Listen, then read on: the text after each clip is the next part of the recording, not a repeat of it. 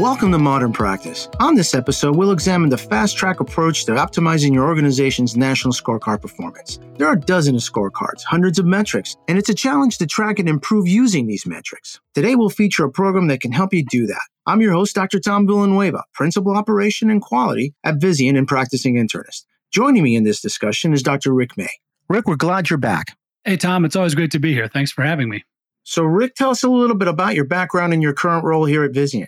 Well, Tom, I've kind of had an interesting journey to get here. I started medical school many years ago, and I ended up in an orthopedic surgery residency and ultimately my career, which worked out great. I got to be basically primarily an orthopedic trauma specialist and did that for more than 20 years working in Denver. So it was a great life. What's interesting was, for me, I was always struck by the fact that while I felt like I could do a lot for individual patients, I recognized that as a whole, looking at the entire system, there were a lot of opportunities for improvement. So about 15 years ago, when a friend of mine reached out to me and said, "Hey, listen, I'm doing some consulting work in quality improvement. Do you have any interest in doing that?" I said, "Well, I'm not really sure what that is, but sure, let's take a look at it." So long story short, starting about 15 years ago, started working doing clinical quality improvement consulting at several hospitals across the U.S. And over the last 15 years, I've actually done less and less orthopedics and more quality improvement. So that's sort of been my career the last 25 years or so. Probably relevant to this conversation was actually prior to my doctor life, I was a big data analytics computer geek. I was fascinated by math and computers growing up. So my graduate work was in advanced mathematics and biostatistics. I got to work for NASA for a while in their life sciences division, doing artificial intelligence research there. And I'll tell you, it's interesting. In my life now, all that has really come together. So I get to work on clinical things and look at quality improvement, but also we get to work with lots and lots of data within Vizient. So I feel like I've got a great life these days.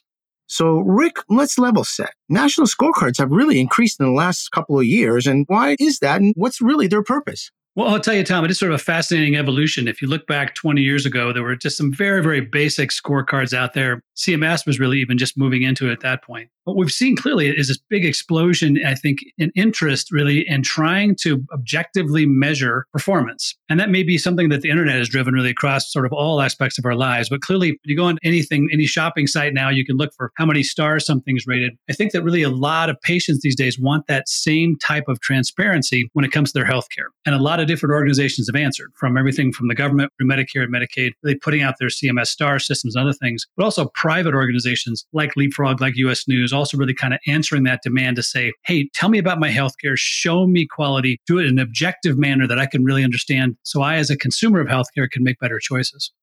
So, Rick, about a decade ago, I remember the CMS director stating that CMS is moving from a purchaser of services to a purchaser of quality. Is this really what they had in mind?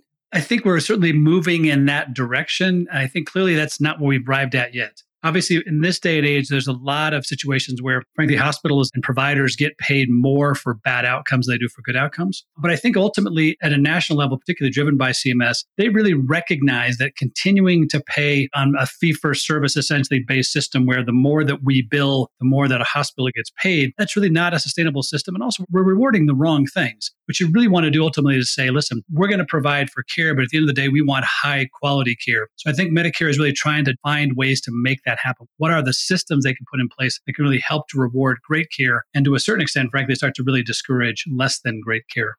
So, Rick, that makes sense to me, but is there really value in these scorecards? Well, yeah, Tom, I think there's actually a lot of value in the scorecards. If you think about kind of the pros and cons, right? The upside about these scorecards is the fact that for the most part, they're collected by independent agencies. They try and use objective data and they try and basically analyze it in a statistically solid manner. So that's all the positive things. Mm-hmm. But the challenge, I think, overall is the fact that because you can't sample everything everywhere all the time, because of that, it doesn't present a complete picture of really the quality that a hospital, for example, is really driving. I think that the short answer to your question is this. There is value in the scorecards. You have to take them with a little bit of a grain of salt. It's important to try and understand kind of what goes into them and recognize that really the scorecards, however you look at them, really should be part of a broader based, really data gathering process for patients when they come to the hospital. Certainly look at the scores, but also talk to your own physicians, ask about really the quality of an organization or a provider, really even talk to other folks, and other friends and family that have had experiences in different facilities. Put all of that together to really create the best picture you can of the quality of an organization. So, Rick, can't they be too simplistic? I mean, how reliable are they? Well, Tom, that's a great question. Here's the challenge with all these scorecards. If you think about how a hospital functions, there are literally thousands, tens of thousands of activities happening every day in the hospital. And there's probably that same number of outcomes happening across a variety of different patients. So one of the challenges of all these scoring systems is to try and actually simplify all of that, to condense it down, to take a huge amount of data information and make something meaningful out of it in a way that the average non-medical person can understand. I think the challenge is it oversimplifying? Yeah, to a certain extent. But I think, again, back to what you think about the purpose of these scorecards. It's not to necessarily be the ultimate answer. It's really to provide an objective vision of a hospital to say, listen, when it comes to a particular area, is that heart failure management? Does that come to heart surgery? Is that coming to something like how they treat pneumonia patients? The idea is to really, I think, give the patients, and again, mostly non-medical folks, an idea of kind of where to start to look in terms of quality and to be able to compare it really objectively across a variety of different hospitals, different facilities, and to do it in a way that really is statistically sound, meaning that you're going to use the numbers, you're going to interpret the numbers in a way that really makes sense. The sense of the math that goes into the analysis all makes sense as well. So yeah, they're simplified, but they're also, there's a lot of power in that simplification. Rick, who's using these scorecards? Is it the consumers? Is it the payers? What do you think? Well, I'll tell you, Tom, if you look at the numbers, there's millions of people that look at these scorecards. And we're talking about these are payers, these are patients, these are a variety of different organizations that are looking at hospitals trying to decide if they want to work with them or not, or families if they want to actually have members of their family go there. So there's no question about the fact that there are people looking at the scorecards. I think one of the biggest questions is, are they changing their decisions based on what they're seeing in those scorecards? In other words, we know that one of the most powerful things that really pushes a patient to a particular facility is the recommendation of their physician. And so, for example, will the scorecard override that? Probably not. But at the very least, again, for patients that are maybe torn between two different facilities or they have a choice, I think there is some value to them in looking at the different scorecards. One of the biggest sort of evolving areas, which is frankly been evolving really slowly, is this issue about how payers, not just like Medicare and Medicaid, but other big payers, United, Cigna, Aetna, those types of payers are really using this information to help determine where their patients are going to go. And clearly that isn't super advanced in the US right now, but clearly that's happening more and more. The payers are coming back and saying, you know what, we know at the end of the day that we end up paying for everything that happens to the patient. And the higher the quality of care, really the better outcomes for our patients, but also, frankly, less the payers have to put out in terms of dollars. So more and more, they're putting more stake into these outcomes as well. Again, I don't think that nationally the systems are particularly sophisticated yet, but clearly that's the evolution. That's what we're moving to, is much more of a quality-based payment system overall. Rick, what do you think are the drawbacks and the limitations to national scorecards?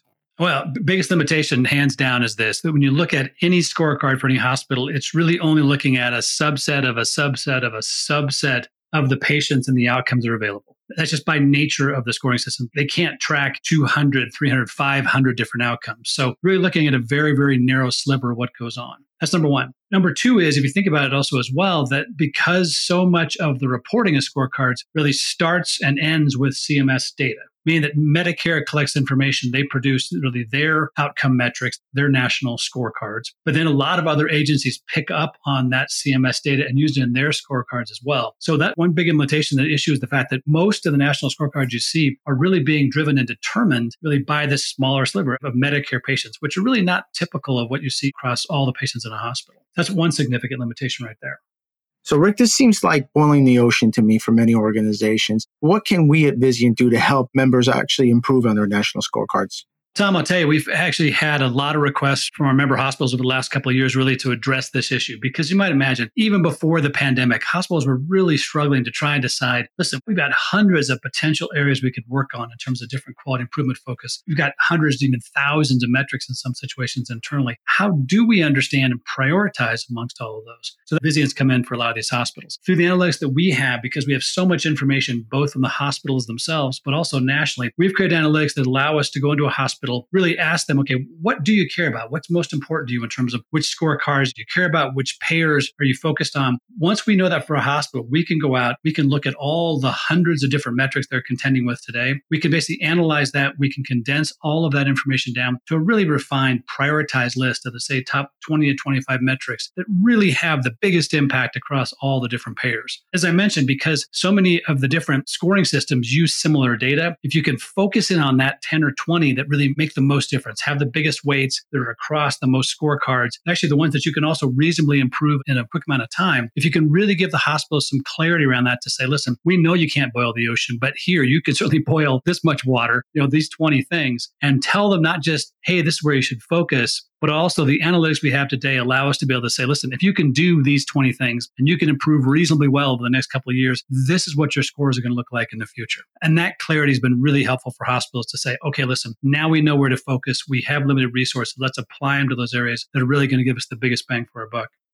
Well, that's all the time we have for this episode. I want to thank Rick for joining us, and he'll return next episode to continue our discussion. We'll cover the advanced math that drives national scorecard performance, and if you'd like to contact Rick, please use his email address in the resource section of our podcast page. And if you have any additional questions pertaining to Modern Practice, or simply want to send us your comments, please contact us at our email at modernpracticepodcast.com. We've posted a link in our resource section. And please join us for other Modern Practice podcasts. Subscribe today, like us, and send us your comments. I'm Dr. Tom Villanueva. Thanks so much for listening.